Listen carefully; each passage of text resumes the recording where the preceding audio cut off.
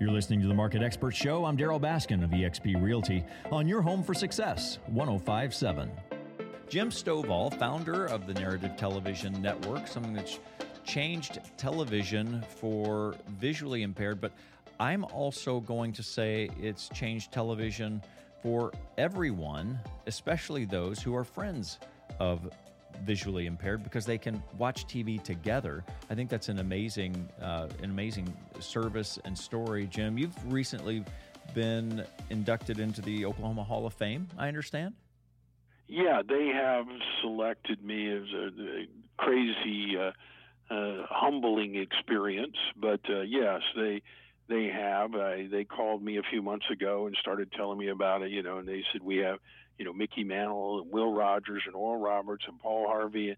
And I said, ma'am, you had me at Mickey Mantle. You just didn't even have to go any further than that. And it's a great honor, and I've received far more of those than I deserve in my life. But I guess it culminated 20 years ago. I flew out to Hawaii, and they gave me the International Humanitarian of the Year award, and the previous recipient I was following was Mother Teresa. And I said, this is so ridiculous that the only way I'll accept this honor is not for anything I've done in the past, but as a goal that I will hold forth in the future to try to live up to this, because this is ridiculous. And I feel the same way being inducted into the Oklahoma Hall of Fame, but I am greatly and highly honored. Jim, to hear you tell the story of your honor being ridiculous is, pardon me for laughing here on the side, but it's just, I find that amusing because it, I don't know, I just find that amusing. What you've done, and I think you're probably humbly aware of this, but what you've done is really introduced something that fundamentally changed entertainment and accessibility. Is that something that you can identify with and then expound on for our listeners? Yeah. I mean, television and movies, for better or worse, and we could argue about that longer than your show, but for better or worse, television and movies are still the number one recreational activity in our society.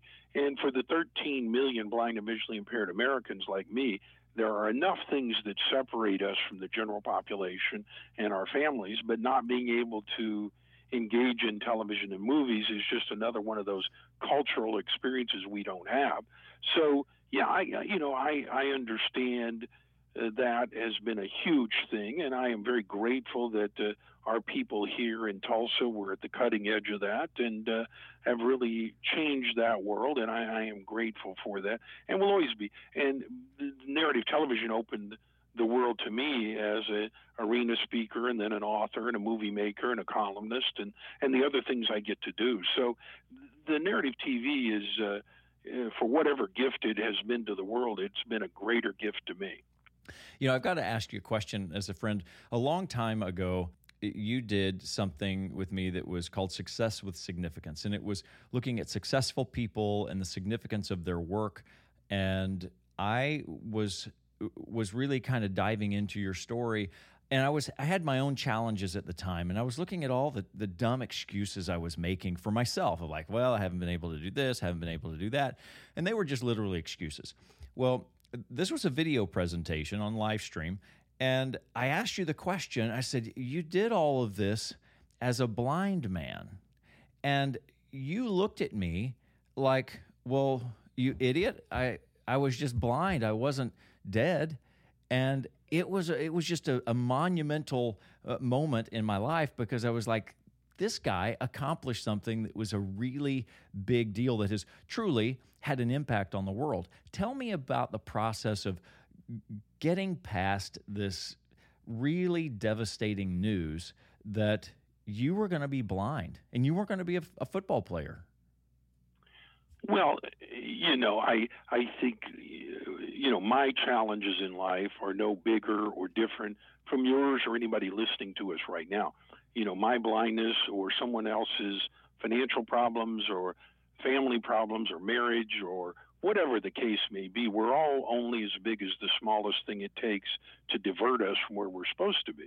And when I found out I can't be a football player anymore, I I went to the Tulsa State Fair that fall, and I hadn't been since I was a little tiny kid because I was always out playing football.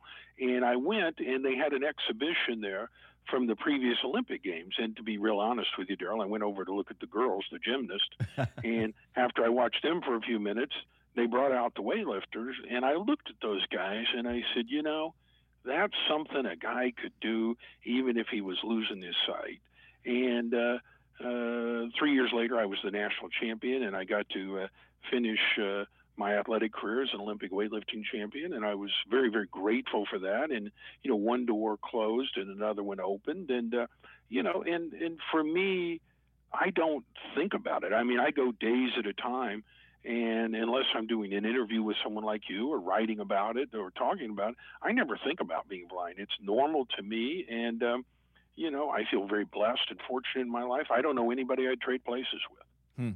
And you would call that to someone struggling anywhere, because you're an amazing speaker, you're a great storyteller, and you're inspirational. How would you summarize that? What's the single word that you would say keeps you from getting stuck in a diversion?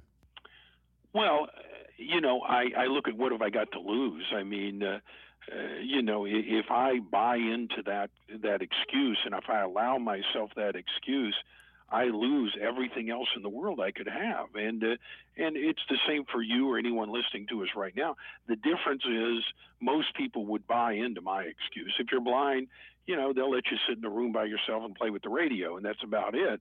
Whereas if you did that, friends and family would come around and say, Darrell, you're a talented guy, this real estate mogul, get up and go do something, So for me, I have to be very internally motivated because I've already far exceeded the expectations most people have of me. So I have to keep my own carrot out in front of me and be driven by my own motivations. Well, you are also a motivation to many others. I think you know that, but you can't hear it enough, and very inspirational.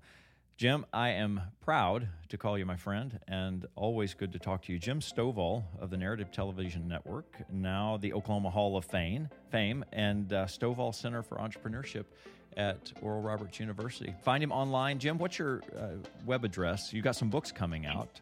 Jim Stoval, Stoval, jimstoval.com. All right, and I'm going to be listening to them on Audible. Can I do that? You can indeed. All right, Jim, good to talk to you. Be well. You're listening to the Market Expert Show with eXp Realty. I'm Darrell Baskin.